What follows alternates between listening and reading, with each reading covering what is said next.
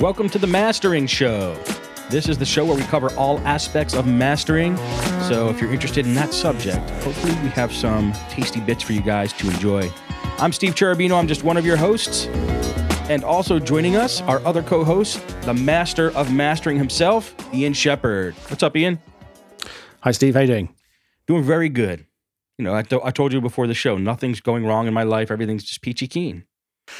And I'm the same. But listen, before we start, we have to deal with something. Yeah. This is show number 5, and we have a problem, which is you keep saying mastering. Okay, that's not what we're talking about. We're talking about mastering. Okay, so can you try that for me, please? Welcome to the Mastering Show with Ian Shepard. No. Try it again. Mastering. I'm not going to say it like that. I'm from Philly. You're gonna. To me, it's mastering. Okay, all right. Okay, that's beautiful good. That's word. It's a beautiful word. All right. It's a beautiful subject. Welcome to the Mastering Show. You happy now? Mastering. Mastering. There it is. We don't That's talk good. like that here. No, that's cool. That's fine. Okay, so this is episode 5, and so we had an introduction show. If anybody listening hasn't heard these earlier shows, you should definitely go back and listen to them now. So we had an introduction. What is mastering? We had the 3 M's of mastering, and you'll have to listen to the show to find out what they were. And then we're going backwards through the mastering chain. So we started off with limiting, then we used compression, and this week is EQ.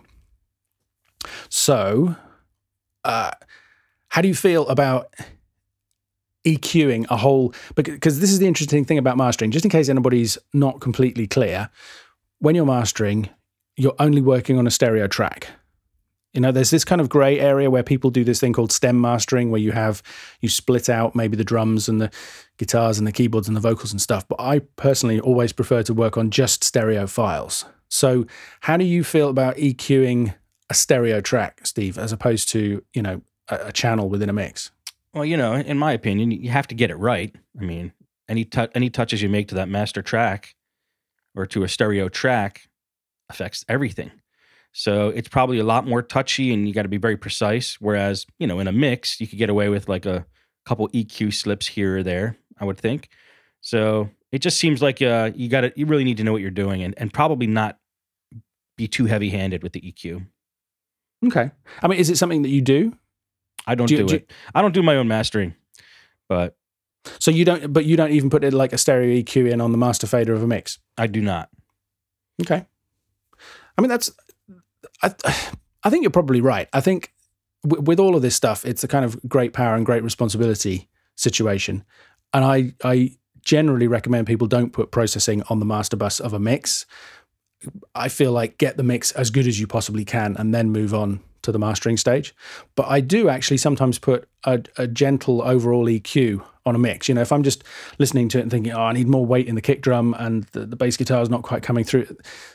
At that point, I think maybe, I will put just a little bit of EQ over the whole thing rather than going through channel by channel and trying to EQ everything separately, because it's just less work, When I get to the end, I might disable that EQ and then come to it with fresh ears at the mastering stage. Or if it's working, I might leave that in. What's really interesting, I think, is that, you're absolutely right. You're processing the entire mix, so everything you do affects everything in the mix. But the fascinating thing for me, even after all these years, is that quite often you can make it seem like you're affecting little bits of the mix. The number of times people have come to me in a session and said, oh, can you just bring out the vocal a little bit? Or, that guitar's a little bit too in your face. Can you pull that back a bit? And of course, the actual answer is, well, no, because we're working on a stereo mix. We don't have control of those individual elements. What's amazing is with the right little bit of EQ, quite often you can make it seem like you've done exactly what they wanted. Has that ever happened to you? You ever found that? Yeah, I guess if you know the frequency of that instrument, you can manipulate it in that way. I do that in my mixes on certain things, but it's interesting how you bring that up and that you can accommodate those people. Whereas, you could probably be a snob about it and say, no, go fix that in the mix. I'm the mastering engineer. But yeah, it's almost like a magic act, I would assume. Well, the funny thing, I've thought about it a lot because it's kind of amazing to me that it works, that you can have tiny little EQ moves and they have quite a big effect. I think what it is that, going back to something we've said in previous episodes, everything you do is colored by the monitoring. So it's fairly uncommon for somebody to have, say, way too much 2K on a guitar and not enough on a vocal, because that would just sound wrong to them in their mix situation. What they might feel is that, or they might have ended up with not quite enough of that frequency on both elements, and they notice one or other aspect in particular, and that's what they focus on. So then as the mastering engineer, you come in and you tweak that little area that needs attention, and suddenly both things work better. You know, so the other thing that happens is that people say, oh, can you do such and such because of this thing that's been bothering them, like the vocal or the guitar or whatever it is, and you do something and they go, yeah, that's fantastic. Oh, and it's done this and this and this as well. I guess so, if they want that. That's right. Yeah. I mean, it's all a question of what you focus on at any one moment. It's really interesting because I think EQ is probably the key element of mastering. I mean, we've talked about how you need to get the level right first, and we've talked about how you might want to get the right level of control in the dynamics of different songs, internally and relative to each other. But you could do all of those things, and if the EQs are wrong, you're nowhere. You've got nothing to deal with. And the kind of extreme example is a compilation album. If somebody sends you, maybe you've got 20 songs that have to be put together that span 10 or 15 years of somebody's career from a whole range of different studios, a whole range of different engineers, different styles, and you've somehow got to bring all of those things together and make them work as a satisfying collection of songs, and you can listen all the way through without kind of just being pulled up short by some problem with the sound. The chances are the EQ, that even if they were all really well EQ'd to start with, there's going to be differences in there, right? Because there's a huge. So you're going to have to imagine now that I'm holding my arms apart, kind of 2 meters apart. If that's the range of the total kind of sounds that you could get onto a CD or into a digital file, and then now I'm holding my hands about a foot apart. If that's the range of what is kind of musically acceptable, with something super bassy at one end and something super bright at the other end, I probably bring things down to a range of maybe like an inch in the middle of that kind of spectrum of possibilities, right? Yeah. But even within that, there's a degree of taste. And there are other engineers who might move around further outside of that. And, people out in the world, nobody's going to listen to it and go, whoa, that sounds wrong. I don't know, have you come across a band called The Strokes? I know of The Strokes. They're a few years ago now, but it was kind of indie guitar, I guess alt rock kind of stuff. And for me, it just sounds really dull, really dry, very little deep bass, hardly any highs at all. A really kind of classic, what might people say, a warm analog sound, I think kind of almost muffled. And so that's kind of on the borderline for me. If I was mastering that, I would be suggesting that they just sweeten up the EQ a little bit. Right. And that was obviously a decision that they didn't want to make. But it completely works. It's not like I listen to it and think, well, that's wrong, or that was a mistake. It's okay, that was an artistic decision. That's what they went with. And actually, I quite like it. Same thing would apply if I had to go back. And I love Prince, classic era Prince from way back, late 80s. If I was given that stuff to remaster, I would have a real wrestling match with myself, because the sound that he had then was really kind of tight and dry and lean. Again, very little deep bass, any of that kind of stuff. Later on, he moved away from that. And I would be kind of looking at it going, well, should I, as a mastering engineer, bring some of that deep bass in? You mean on a compilation album? Yeah, or if I was given the album to remaster, okay. Sometimes you're asked to do a kind of a deluxe reissue or whatever, and you're given the original album, and you have to decide, am I going to stick with exactly the sound that they chose or not? I mean, I remember a while back there were a bunch of Elvis reissues where I never heard them, but I know that there was an outcry from people saying this doesn't sound right, and somebody had gone in and tried to, quote, modernize the sound, really, by adding all of this frequency content in there.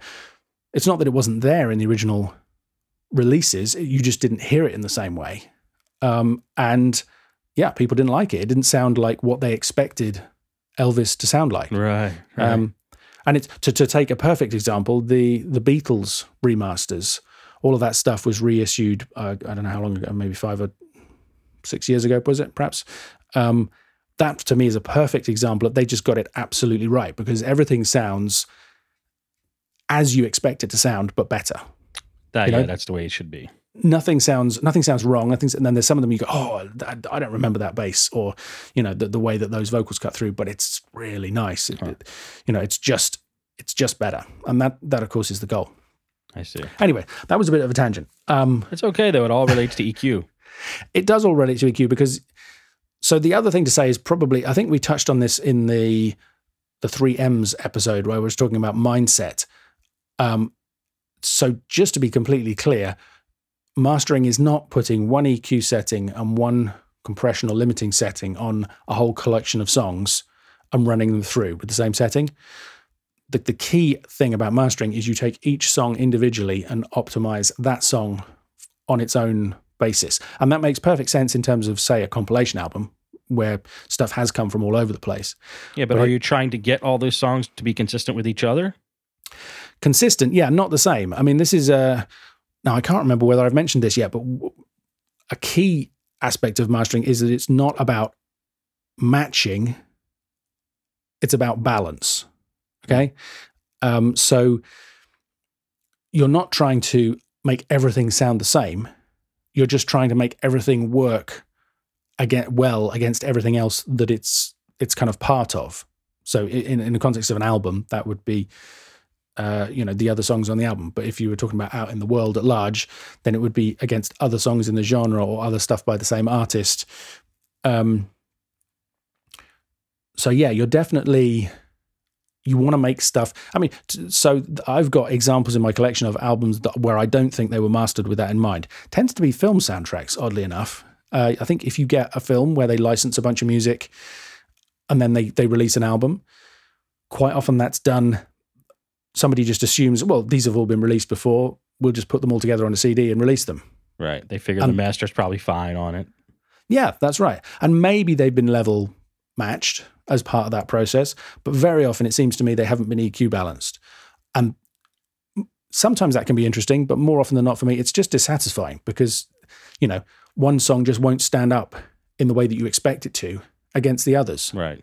So that's another point about EQ. People are always asking me, what should heavy rock sound like? What kind of EQ should I aim for with acoustic folk? Is there something different about the way that you EQ EDM versus, pop or whatever? Right. And for me, the answer is always, well, no, because it all depends on the material.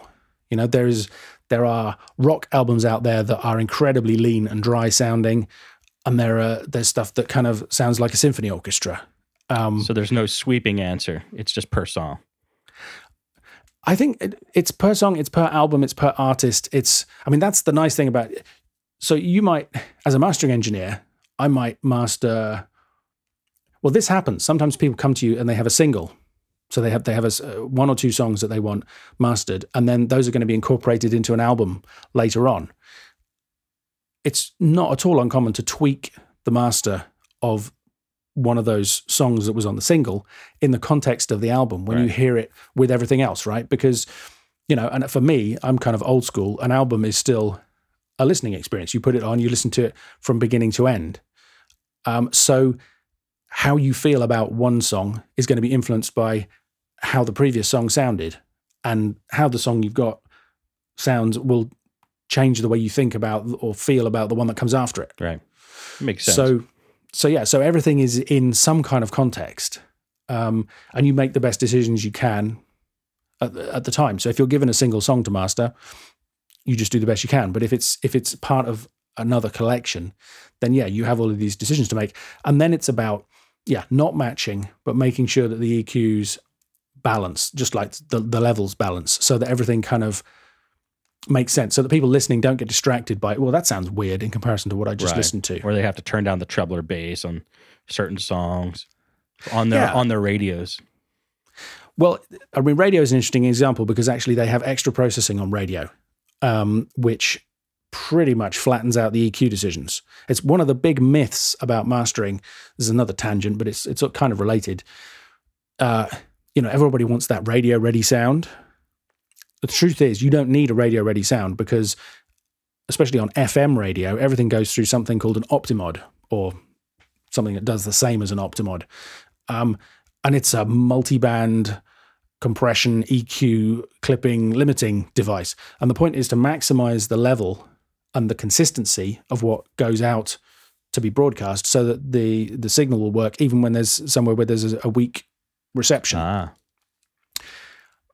People also use it to kind of creatively sculpt the sound of their station. So, here in the UK, the BBC has 3 or 4 different music channels, radio stations. They're all coming from the same organization, but they use different settings to get a different sound for each one, a different identity. Huh. And that stuff completely overrides pretty much any decision you could make in the mixing or the mastering. So you shouldn't even go for that because they're going to do it. That Optimod will do it anyway. Yeah, it's pretty much going to be, any decision you make is probably going to be undone by the radio. Now, what you could say is actually, I want that radio ready sound on the CD, right? Because when people listen to the CD, I'm not saying you shouldn't master stuff at all, because if you just put your raw mixes out, they might sound fine on the radio where they've been through all this extra processing. But then if somebody buys them or downloads them, then they're not going to sound the way they expect. I'm not actually suggesting people should go for the radio sound, because the radio sound often is over-processed, overdone, because of that goal of getting decent signal in weak reception areas. Okay. But having that in mind and kind of striking that balance, finding that sweet spot, is definitely part of the process. Now, when you said you were holding your hands up earlier in the show, were you actually doing that? I was actually doing that. Couldn't you hear it? See, here I have my arms out to the sides. Here I bring them in. Oh, yeah, I do hear it. Now I'm holding them about an inch apart. I heard the early reflections off of your palms. Oh, yeah, see, that's what happens when you work with engineers. So what do I want to say about EQ? I mean, well, the challenge, go on. I guess I would ask, what tips do you have for somebody trying to EQ during mastering? Is there any guidelines or any types of rules or do's and don'ts? Definitely. I think rule 1 that we've talked about before is to use reference tracks. Remember to turn anything that you have that's louder than what you're working on down, so that you're not tempted to over-process, over-crush them initially, at least. Right. You need a reference track that's kind of in a similar genre, similar style to what you're doing.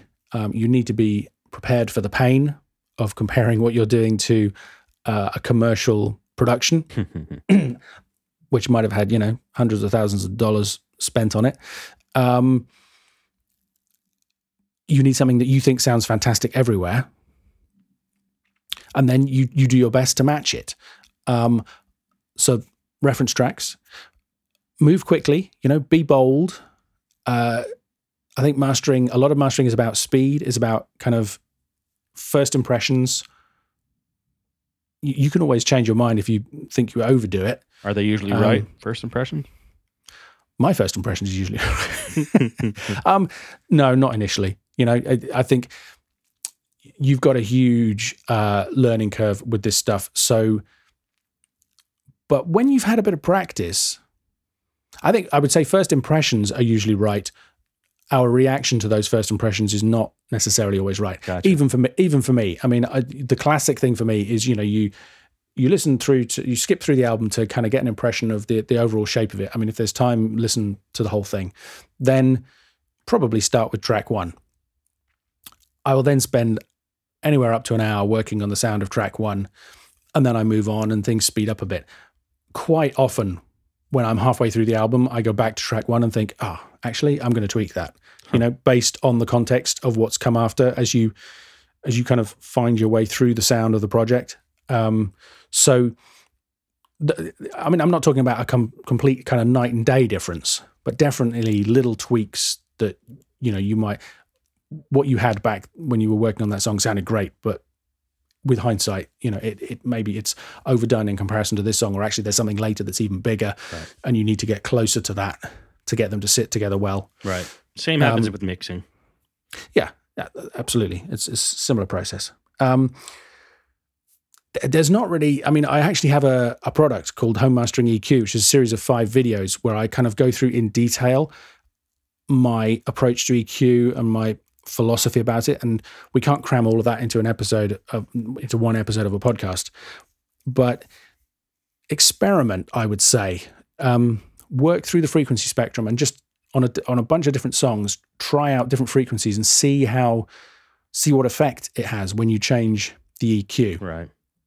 And over time, and try and remember what those effects are, and pick some consistent frequencies and stick with them. I actually there's a set of frequencies that I recommend as part of the course that I use as examples. It's not like there's anything magic about them. They're just good places to start where people can hear. So, for example, 50 hertz is a great frequency for the thump in a kick drum and the real low end depth in a bass guitar. Okay. Take a song, pile in a load of that frequency, pull some of it out, see how it sounds. Overall, you need to be aiming for a broadly flat frequency response. So by which I mean, if you look at it on an analyzer, you don't want any huge lumps or holes in the spectrum. We talked about metering back in the 3Ms episode. So I won't kind of go into a huge amount of depth, but one thing you can try when you're getting started is, if you're looking at your mix on an analyzer and there generally seems to be not much happening at a particular frequency, just try putting in a parametric EQ and gently boosting that frequency and see what happens. Does it have a good effect? Does it have a bad effect? Right. If you think to yourself, well, yeah, that was an improvement. That's actually filled up. That's brought out, say, the low mids, or something that was lacking. That's great. If it sounds weird on your monitoring, but the analyzer is showing you probably need more, maybe that's a clue that there's something you need to be careful about in your monitoring. Or maybe it just doesn't suit the arrangement. Right. So say take an extreme example. If you have just an acoustic guitar and a voice, there's not going to be any super low bass in that signal. So if you boost way low down trying to fill out those low frequencies, all you're going to get is thumps and rumbles on the mic stand and in the body of the guitar, right, and nothing musically useful, right? And the same thing applies kind of in less specific ways to almost anything you work on. But yeah, aiming for that kind of broadly flat frequency response. It wants to probably roll off from about 10K upwards, just a kind of gentle slope downwards. If you make it so that the frequency response looks flat right up into the 16K, it can work with it can work with, say, EDM, where you have artificial sounds, you have lots and lots of high frequency information in some of those synth sounds or some of the percussion sounds. But if it's something that acoustic sounding, rock, or pop is, treads that line in between, because you have these kind of heavily produced tracks that might have a lot of that stuff in there. But I guess you need to be careful, because if you boost too much of that, it can just sound overhyped. So you roll off then? I don't actually roll. No, I don't ever roll off in the sense of a low cut filter, because I just think that's too aggressive. But if I'm listening to something and looking at the analyzer and it's showing loads of stuff going up, so say it's 16K, then I use the analyzer for clues. So if I'm seeing that, I'll kind of stop and listen and think, is there too much high frequency energy there? And if I feel that there is, then I would experiment probably with a high shelf. Yeah, I was going to say. Just to kind of gently ease it back and tweak the cue of that shelf so that it's not too abrupt. Right. Or you could put a parametric really high up, but then you it's kind of like having a different shaped shelf, because the kind of the top end of the EQ is probably beyond the point where you would hear the effects of it. Right. Yeah. If you have a parametric up at, say, 18K, that's the minimum frequency. you're going to be rolling it off down from there. You're also going to be rolling it off up from there, but Right. none of those frequencies ever make it onto a CD Yeah. or into an MP3 file. If you need to be careful, you're working at 2496, because then there's a possibility that those frequencies might make it into the final signal, and there might be something there that you care about. Whether anybody except for your dog will hear it, that's a whole other aspect that we can maybe talk about in another show if people are interested. My cat hates speakerphone on my iPhone, so there's got to be something in there. Well, speakerphone on iPhones does generally sound horrible. That's interesting, though. There might be lots of kind of really unnatural high-frequency things in there because, that's going to be a data-compressed signal. You're talking about actually listening to a mobile phone signal, yeah? Yeah, if I'm having a conversation on the phone, she tries to sit on the phone a lot of times. That could just be an attention-grabbing thing, though. It could. She's like, get off the phone. Pay attention to me. Although, now, cats are not needy, are they? Not in that way. Some are. Yeah, some are. Very Yours much is, so. right? She's different. Some days yes, some days no. But it just seems to be that speakerphone. The other one thinks that whenever I'm talking on the phone, I'm talking to her. But this is a little different. See, the scientist in me now wants to install some kind of app on your phone so that we can roll out all the high end and see whether that stops bothering her. Yeah, we should do that. And we'll make an app out of it. We'll call it like the cat pleaser. That's probably would make some money, Okay, so I have a question for you. How many different EQ plugins do you have, and how many would you typically use if you don't do your own mastering, but if you did, how many do you think would be a sensible number to use? I just use one. I really like the parametric EQ. It's called Pro EQ in Studio One. I use it for everything. I would use one on a master, probably. Good answer. Well done. Because I see this so often. You'll maybe post it on YouTube or somebody, on a forum somewhere, and they're like, this is my mastering chain. And they've got 4 or 5 EQs stacked up. And they're all kind of fighting against each other. And none of them are level matched, but let's not open that can of worms till next week. Not all EQs are the same, There are definitely some beautiful hardware analog EQ units out there that have a certain special something. There are definitely some great plug-in EQs that have a different flavor or a different sound. Most of that is to do with the shape of the curves that they use. Okay. So if you have the kind of classic Pultec style EQ, you can get this interesting thing where it's kind of simultaneously boosting and cutting at certain frequencies if you use it in certain ways, that kind of stuff. I'm not so interested in all that kind of stuff when I'm mastering because I want complete control. I mean, if you happen to have one of those EQs that gives you exactly what you want, that's great. But especially when it gets to mastering, I want to be able to boost there and cut there and know that everything is doing exactly what I want. I want complete control. Like no extra color. No extra color. I mean, because again, for me, it's all about being invisible. That's not to say I never use that stuff, but I think it's much more valuable to really understand and be able to use one EQ well than it is, what's a better use of your time? To spend half an hour getting the perfect EQ setting with your favorite EQ, or to spend half an hour choosing which EQ unit to use?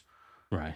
And then, I just, whenever I'm like everybody else, I'm tempted by these things. The new plugins come out, so I download the demo and I play with it and I experiment. And I kind of get to the end and then I compare it to what I would do normally. And I just think there's a million different ways of getting to the same thing. One of the things about being a mastering engineer is having this end goal in mind, having this end result, knowing where you want the song to be.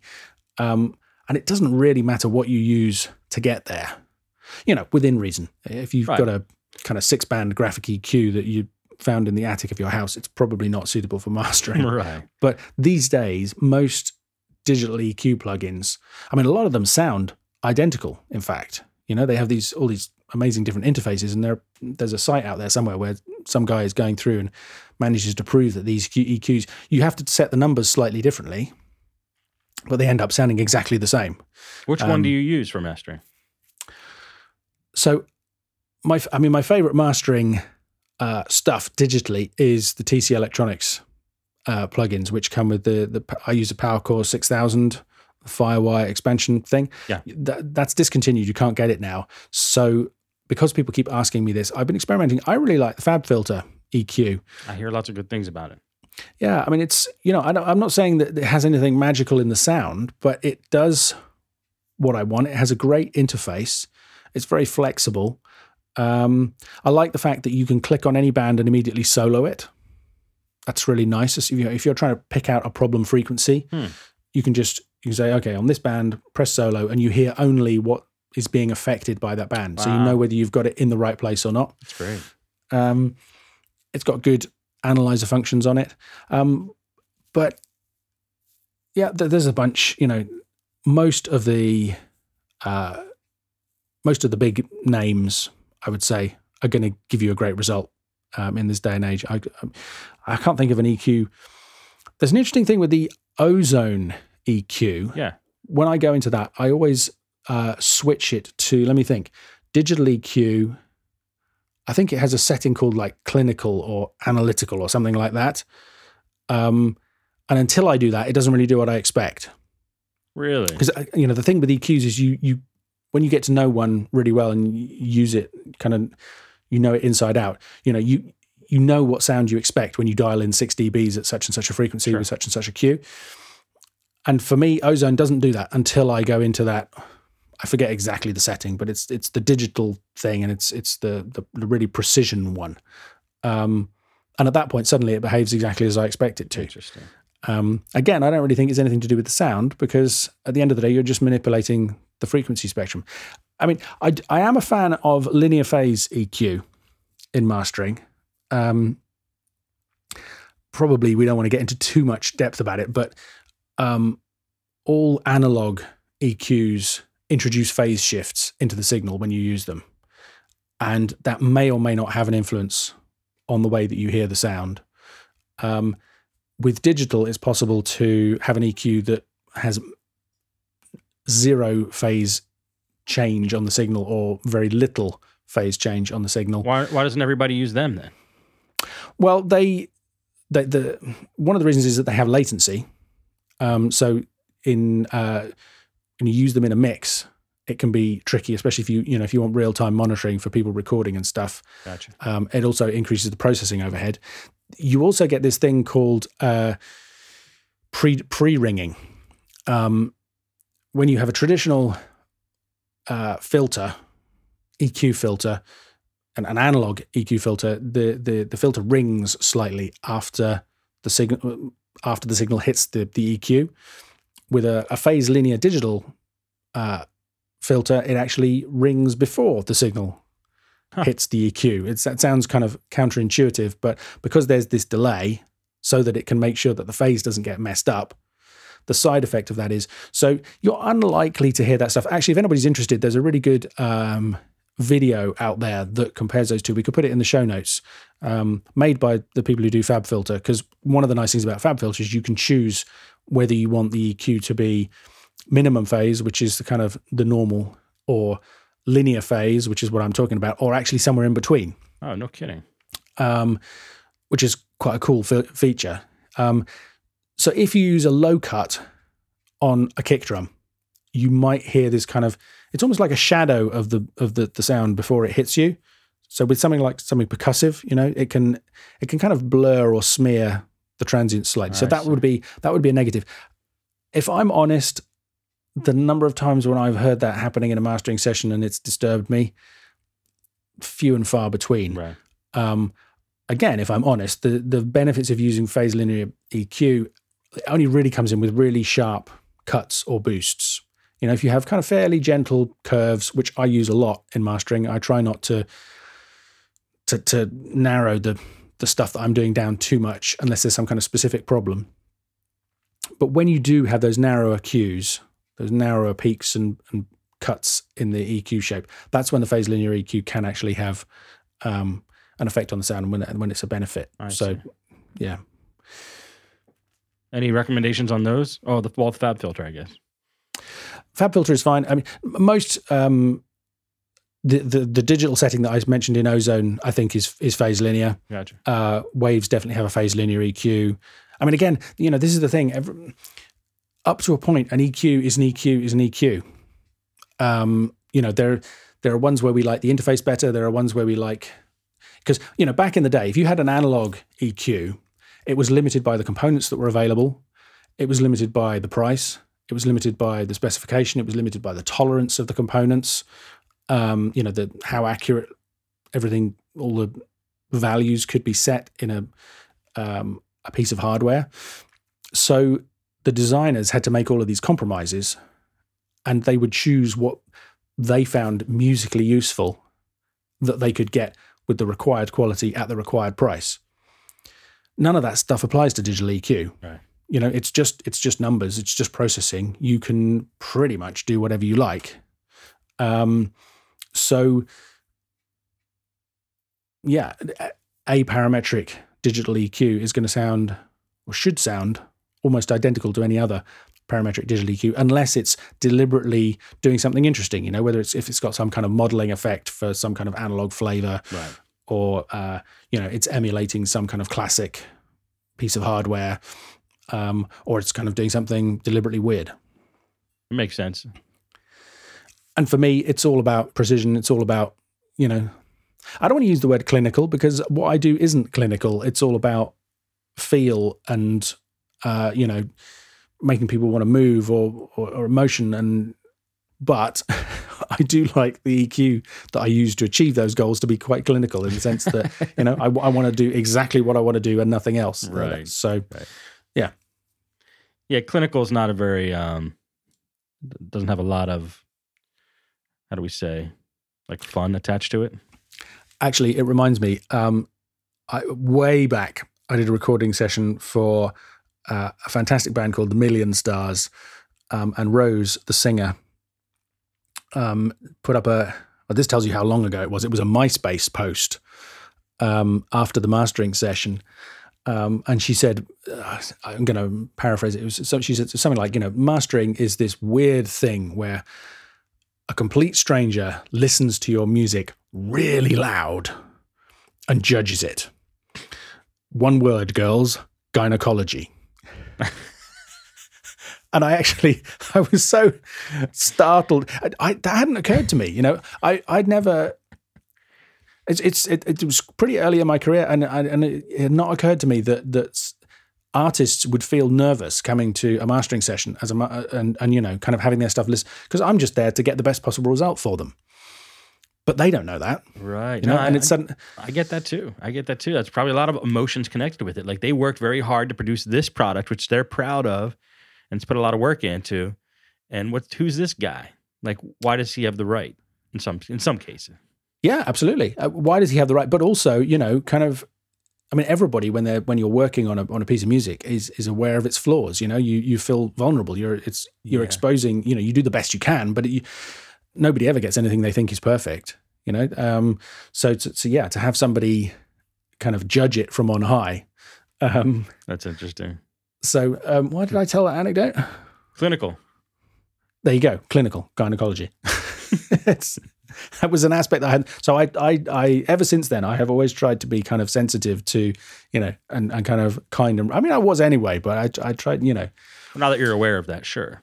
Yeah, I make a particular effort to, kind of try and help people feel comfortable as part of that process. Because, the last thing you want is for the person you're working with to just be kind of sitting there squirming, going, no, this is.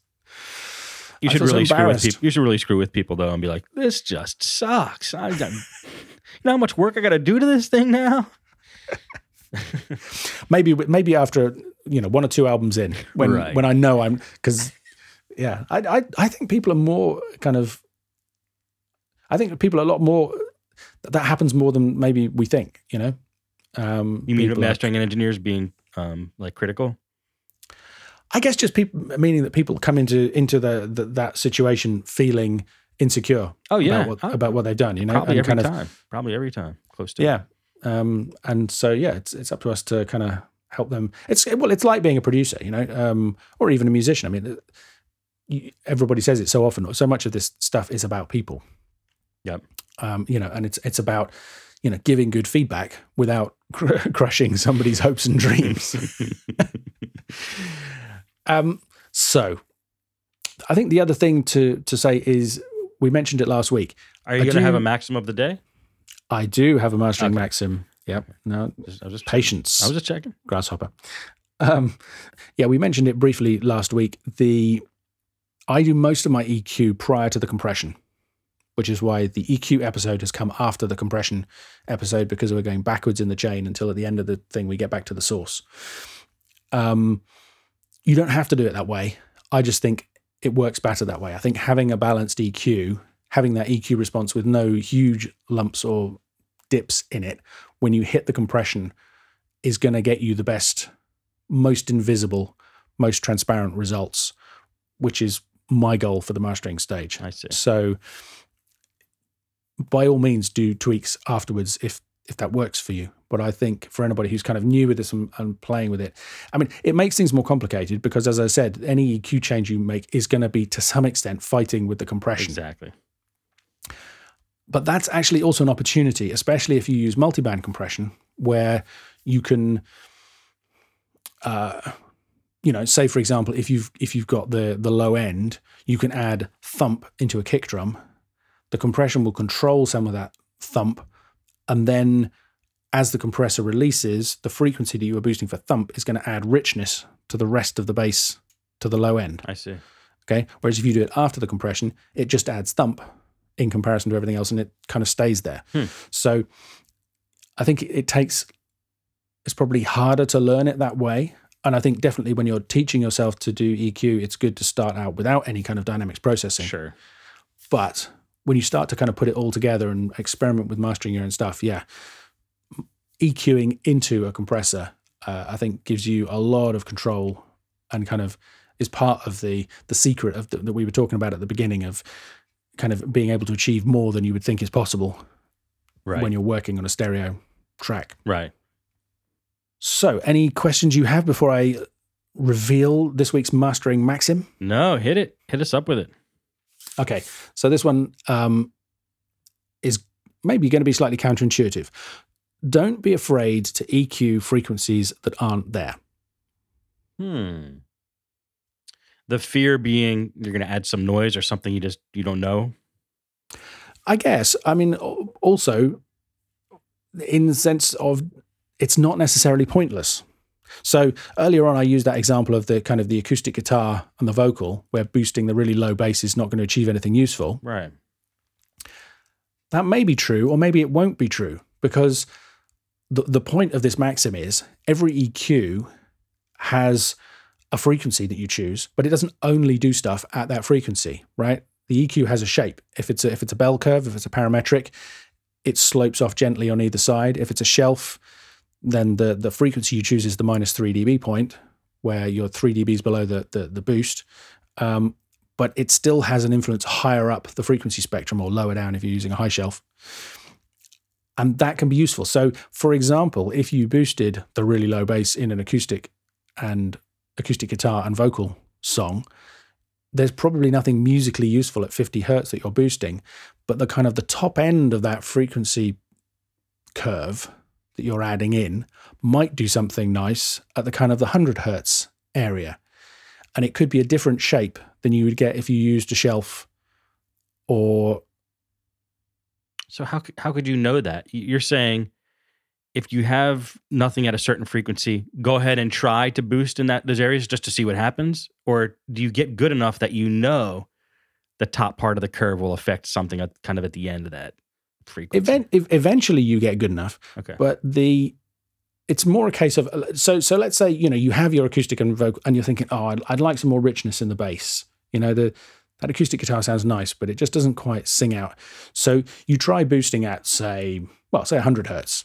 There's going to be some notes down in the low end of the guitar part at 100 hertz, but it kind of sounds way over the top. And of course, because that boost is at 100, that's going to affect stuff right up to 200, 500 hertz.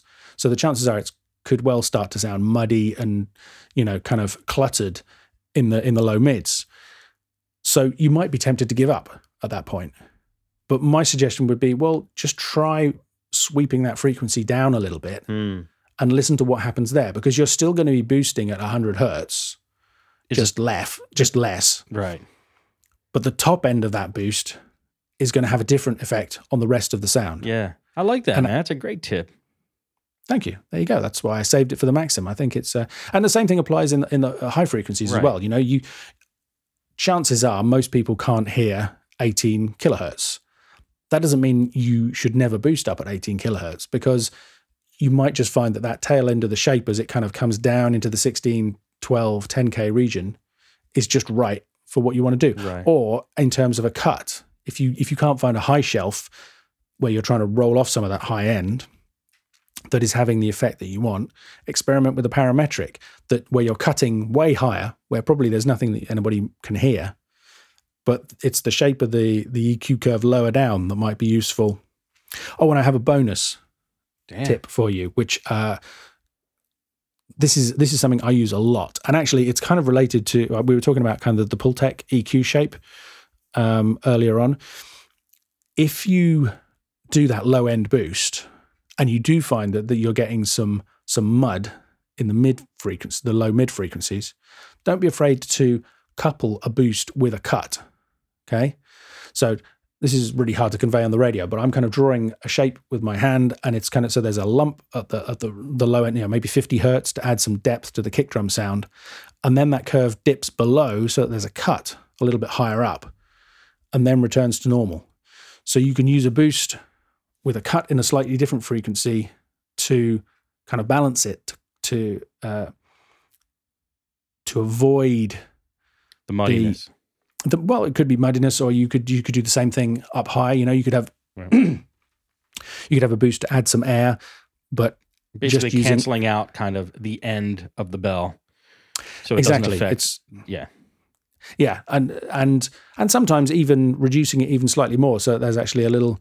I mean, I hardly ever do this, but if you have, say you have an old recording with loads and loads of hiss in, and you just want to roll out the high frequencies, so you would use a high cut filter, chances are that's going to give you a really muffled sounding result. Yeah. You can go in with a little boost kind of at the point where it starts to roll off and just lift out a little bit of that presence just before the curve disappears off down to zero, just to help give the impression that there's a little bit of air left in that signal. And you might want to use that, actually, and it's not so much of a mastering tip, but you can use a similar approach to that in the mix, where, let's say, okay, so you've got a kick drum and you've got bleed from the snare and the hi-hat on the kick drum mic. They're high frequency stuff. So you put in a high cut to roll those things out to kind of clean it up a little bit. But then the whole kick drum starts to sound a bit dull. Yeah. So you can go into a boost then at kind of, say, 4K or somewhere to try and get the click of the sound back in, that kind of stuff. So yeah, I guess you could sum all of that up by saying be creative. Don't if you try the thing that your gut instinct told you needed and it didn't quite work, don't be afraid to kind of experiment with something a little bit crazy to try and help make it work if you need to. I like that. Yeah, I think I do that with my EQing. A lot of times I'll just grab a point on my parametric EQ and close my eyes and just drag it to the left and drag it to the right and move it up and move it down. I won't even know where it is, but I'll listen for the sound. And it's kind of like what you said. You boost at the spot you think it needs it, and then you're like, well, that didn't sound quite right. And that's when I'll just close my eyes and just start taking it left or taking it right and see what happens. So I'm kind of applying the Maxim without kind of really knowing that I was doing it exactly. Yeah, that's cool. Yeah, It worked great. Absolutely. So there's one final little thing I have to add. Another bonus? Well, it's not so much a bonus. It's a word of caution. Oh. Let's say you did use that technique that I've just mentioned with the acoustic guitar. You could get both things, right? You could get that little kind of warming up, that extra low end richness that you wanted, and thumps and bumps, right? Yeah. At that stage, either you go in with a low cut to get rid of those thumps and bumps if they're low enough down that you can do that without affecting the boost that you just added. Right. Or maybe you need to go in with a tool like, Isotope RX or some other kind of more detailed processing to fix those problems. Because, a perfect acoustic guitar bump performance is not going to have any thumps and bumps in the performance, right? But nobody's perfect. So, yeah, again, it's kind of, you don't necessarily have to give up. That's, of course, where mastering starts to get expensive for people, and where it might have been better to throw it back to them in the mix and say, take out all of those thumps and bumps first and then bring it back to me. Right. Yeah, that get tedious, I can imagine. It's well, I don't mind doing it if somebody wants to pay for it. Right. But if we're kind of helping people out with mastering their own stuff, if you've got that flexibility to do it yourself, that's a kind of example of not leaving too much to the mastering stage. I see. Very cool, man. Good EQ knowledge. I hope it was helpful to someone out there. And if you're listening to this and it was helpful, please head over, leave a review on iTunes or wherever you're listening to this.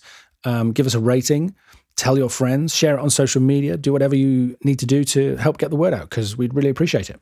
Absolutely. People write in saying, I love the show, keep going, keep doing it. And the only thing I can say to them is, tell your friends, let other people know about the show, and then let's just share the knowledge. Absolutely. Well, great show, Ian. Again, I'm Steve Cherubino. You can find me over at edmer.com. We've got a lot of shows there over about EDM stuff and plugins and sound design and cool knowledge like this. You can also find this show there. And you guys can find my website at productionadvice.co.uk. There's loads of information about recording, mixing, mastering your own music there. Or find me on Facebook or Twitter at Ian Shepherd. Sounds good. And if you want to find out more about this show, go to themasteringshow.com. We have the main website set up there with all the show notes, links, pictures, all the cool stuff that we talk about during the show. And absolutely sign up for our mailing list over there so you don't miss any future episodes and any announcements we have about what we're doing over here. Hope you guys enjoyed it. That's it for today. Thanks for listening.